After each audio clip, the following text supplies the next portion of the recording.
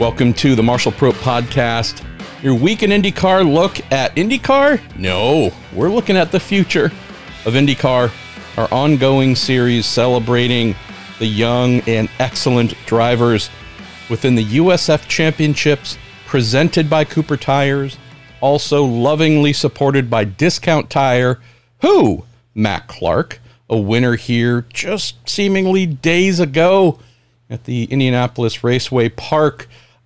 Both Cooper and Discount, also great partners of our show. So knowing that I got to see your just smiley Canadian self brimming with all kinds of confidence and happiness after delivering here just prior to the Indy 500, wanted to spend a few minutes, son, and talk about this and your rapid rise from USF juniors, right? I mean, we were just talking late last year of, hey, wow, this is great, and let's give this USF 2000 thing a try, and hey, I can do that too, and now you're doing a full season. So why don't you get us up to speed on who you're running with this season and how things have been going, and then we'll close on getting into Victory Lane and doing some cool stuff here in the month of May.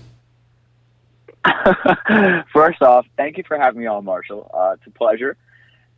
IRP, or Indianapolis Raceway Park as I call it, was amazing. To get our first win of the season was really special. We've gone through a bit of a rough patch. I'm driving the #1 D-Force racing car this year in a scholarship livery, thanks to the USF Pro Championships scholarship system. And yeah, we had a really good, I call it weekend. It was a Thursday, Friday, qualified on pole, led all 75, fastest lap. Happy to get the job done and kind of catapult ourselves a little bit into the championship fight. I thought you were going to say cattle prod. I'm really happy you said catapult because that was going to be a really kind of awkward question to ask. Yeah, our Canadian terms are a little strange sometimes, especially go out east, but we're not that bad. Fair point. So the D-Force team obviously showing out strong, and I mean they have been on the rise, been doing big things, so obviously you are teamed with a really strong outfit there. Tell me about oval racing, Mac, right? Because it used to be something that was, I don't want to say it was 50% of the junior open wheel structure here in America, but oval racing was once something that was, 30%, 40% of the calendar long before you were born. Seemingly in recent years, at almost every level, in particular what we now call Indy NXT, there's not a ton there, but we know that IndyCar team owners are very, very particular about wanting young talent they're considering to not be oval rookies when they hopefully get to the big series. Tell me about having proven yourself as really darn good on road and street courses, but now having an oval win to your credit this season. That has to feel good about that side of your career development. I would have to agree with that. It was definitely special getting the win on the oval. It was my first time turning left. I'd never done one before. So I had a little bit of a chip on my shoulder. I wanted to prove that I could do well on the oval. And like you said, I think that's something that people look for in drivers, especially on kind of that ladder system up to IndyCar. We don't get a ton of races each year. And in fact, in USF 2000, it's only, one oval throughout the season. So to get the job done there, it feels really good because, you show the world and everyone watching that, that you can make it happen. Looking forward to hopefully USF Pro 2000 next year, where I think there's 2 ovals, and I guess it gradually increases, right? Indy NXT and then the NTT IndyCar series, obviously. So it's for us young drivers to get experience like that at such a young age, I think is very important. Tell me about this. You mentioned first time turning left. Granted, you haven't done all rights in your road and street course career, because if you had, that would actually be, you should be in Formula One right now replacing Max Verstappen. But tell me about this, because there's not just the education part, right, of ovals, but also a feel. It's not uncommon for young drivers on an oval for the first time to charge really hard, way too hard into turn 1 or turn 3, and then try and turn the steering wheel and the car goes straight, and then you're replacing corners and wings and that kind of stuff. there's a feel aspect to it, right? Curious about working your way into things and whether it felt natural by the end of the weekend or if there's still a little bit there to get. I like the way you described that. It is really a feel.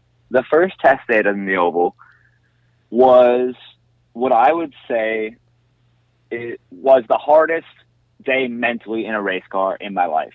And that spoke volume to me. I didn't really know what to expect going into, an Oval test day.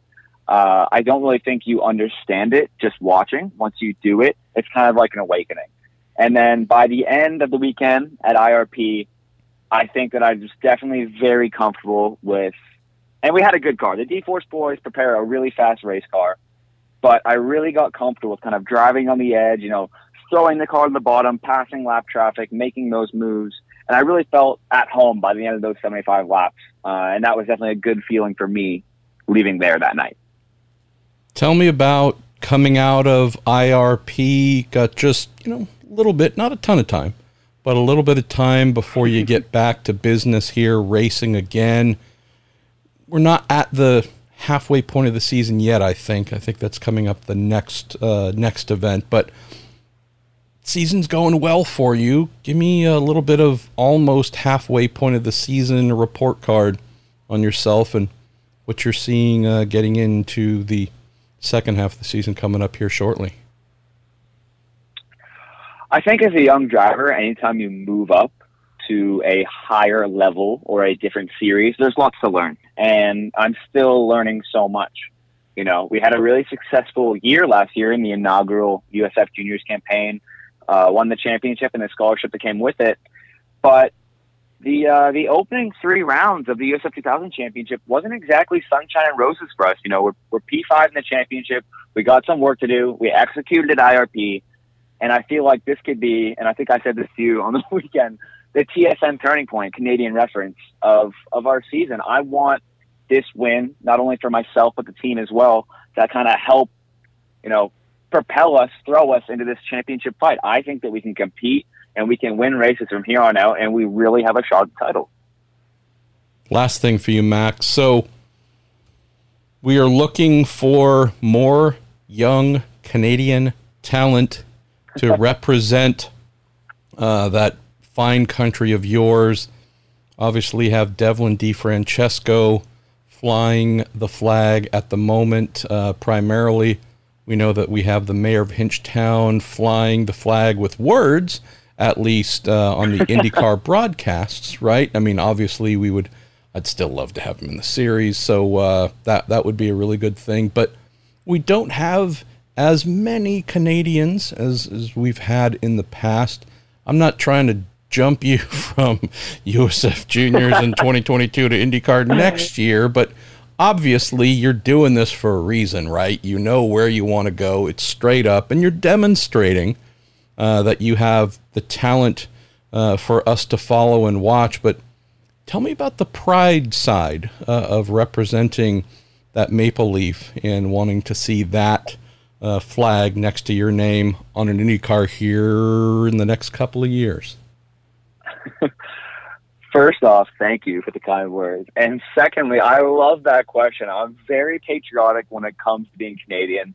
That's actually one thing I admire about Yankees, Americans, so much, is that they're so very patriotic. And I try to be the same way about Canada. I love my country. It's very special, being one of the few Canadians kind of on the ladder system. And it means a lot to me. When I win, I see that Canadian flag up there, on the side of the car or wrapped around me on the podium. It's this sense of pride. I mean, I want to carry it with me, all the way to the top level and then win with it at the top level. So, whether it's drinking maple syrup for breakfast or chasing beavers around the yard, I really do love being Canadian. It's kind of something I play into as well. I like to have some fun with it. Well, and you've also got, fellow hoser Rob Howden usually waiting for you in victory lane or the podium too. So, there's a lot of Great White North being represented when you do well, son. So, well, hey, Matt, keep doing what you're doing. Love your spirit. For those who don't know or aren't following you, let's fix that. I guarantee by the time folks listen to this episode, you're going to have as many as 3 additional followers on social media. But give folks, whether it's IG, Twitter, tell folks how to follow you and your team as well. And hopefully they can enjoy the ride with young Canadian talent on the rise. So I'm primarily Instagram, as you know, the younger generation kind of is. At _ Matt Clark, that's my handle. That's where you can find me. You start off with an underscore? That is strong. I do. Strong game, Matt Clark. Listen, Matt Clark _ was taken, so I had to go _ Matt Clark. I am making it work. It's what I got. And is that my handle on Twitter too? Is there a K in Mac, or should folks leave that off? Thank you. It's MAC. A lot of people spell it MACK. MACCLARK. Matt Clark. That's where you can find me. MattClarkRacing.com, and then on Facebook, Matt Clark. What about your team? Got to give them some love. And, you know, we don't do sponsor plugs, but if you've got sponsors that you love, don't plug them. Just tell folks that you love them and where they might be found. I love the way you phrase that. D-Force Racing is my squad. We're the boys in blue at D-Force Racing on pretty much all social media. I personally think that we actually have the strongest social media game at any teams in the USF Pro Championships. That might ruffle some feathers. Ooh, shots fired. And is that the letter D, Force? Or is there another letter folks might insert while doing their social media searches? D-E and fun. It's D-E, D-E Force. And fun fact, that actually stands for David Ernesto, the 2 owners of the team. So yes. little trivia for you there. And then I'd definitely like to thank my 2023 partners, Clue by Motorsports, TNG Exotics and Limited Editions, Actuary Risk Management, and Valkyrie AI. They're a big part of my 2023 campaign, and I wouldn't be on track without them. That was a fine read. I can see Hinch has been drilling you, getting you up at 5 a.m. to do push-ups, do your calisthenics, and then just running you through a grilling gauntlet of media training. Give me all your sponsors now! And, you know, cracking the whip. So I'm glad to see. He stands there with a whistle in like a ref's uniform and just like makes me say it over and over again. Yes, and anytime you say sorry, he just snaps you again to get that out of you too. So, I love it. I love it. Matt Clark, keep doing what you're doing, son. Glad that things are going well. As you said, this win was a good boost to turn your season in a better direction, and hopefully folks will follow you on the good old Tweeters and Instagrams and MySpaces and Book Faces and wherever else you might be.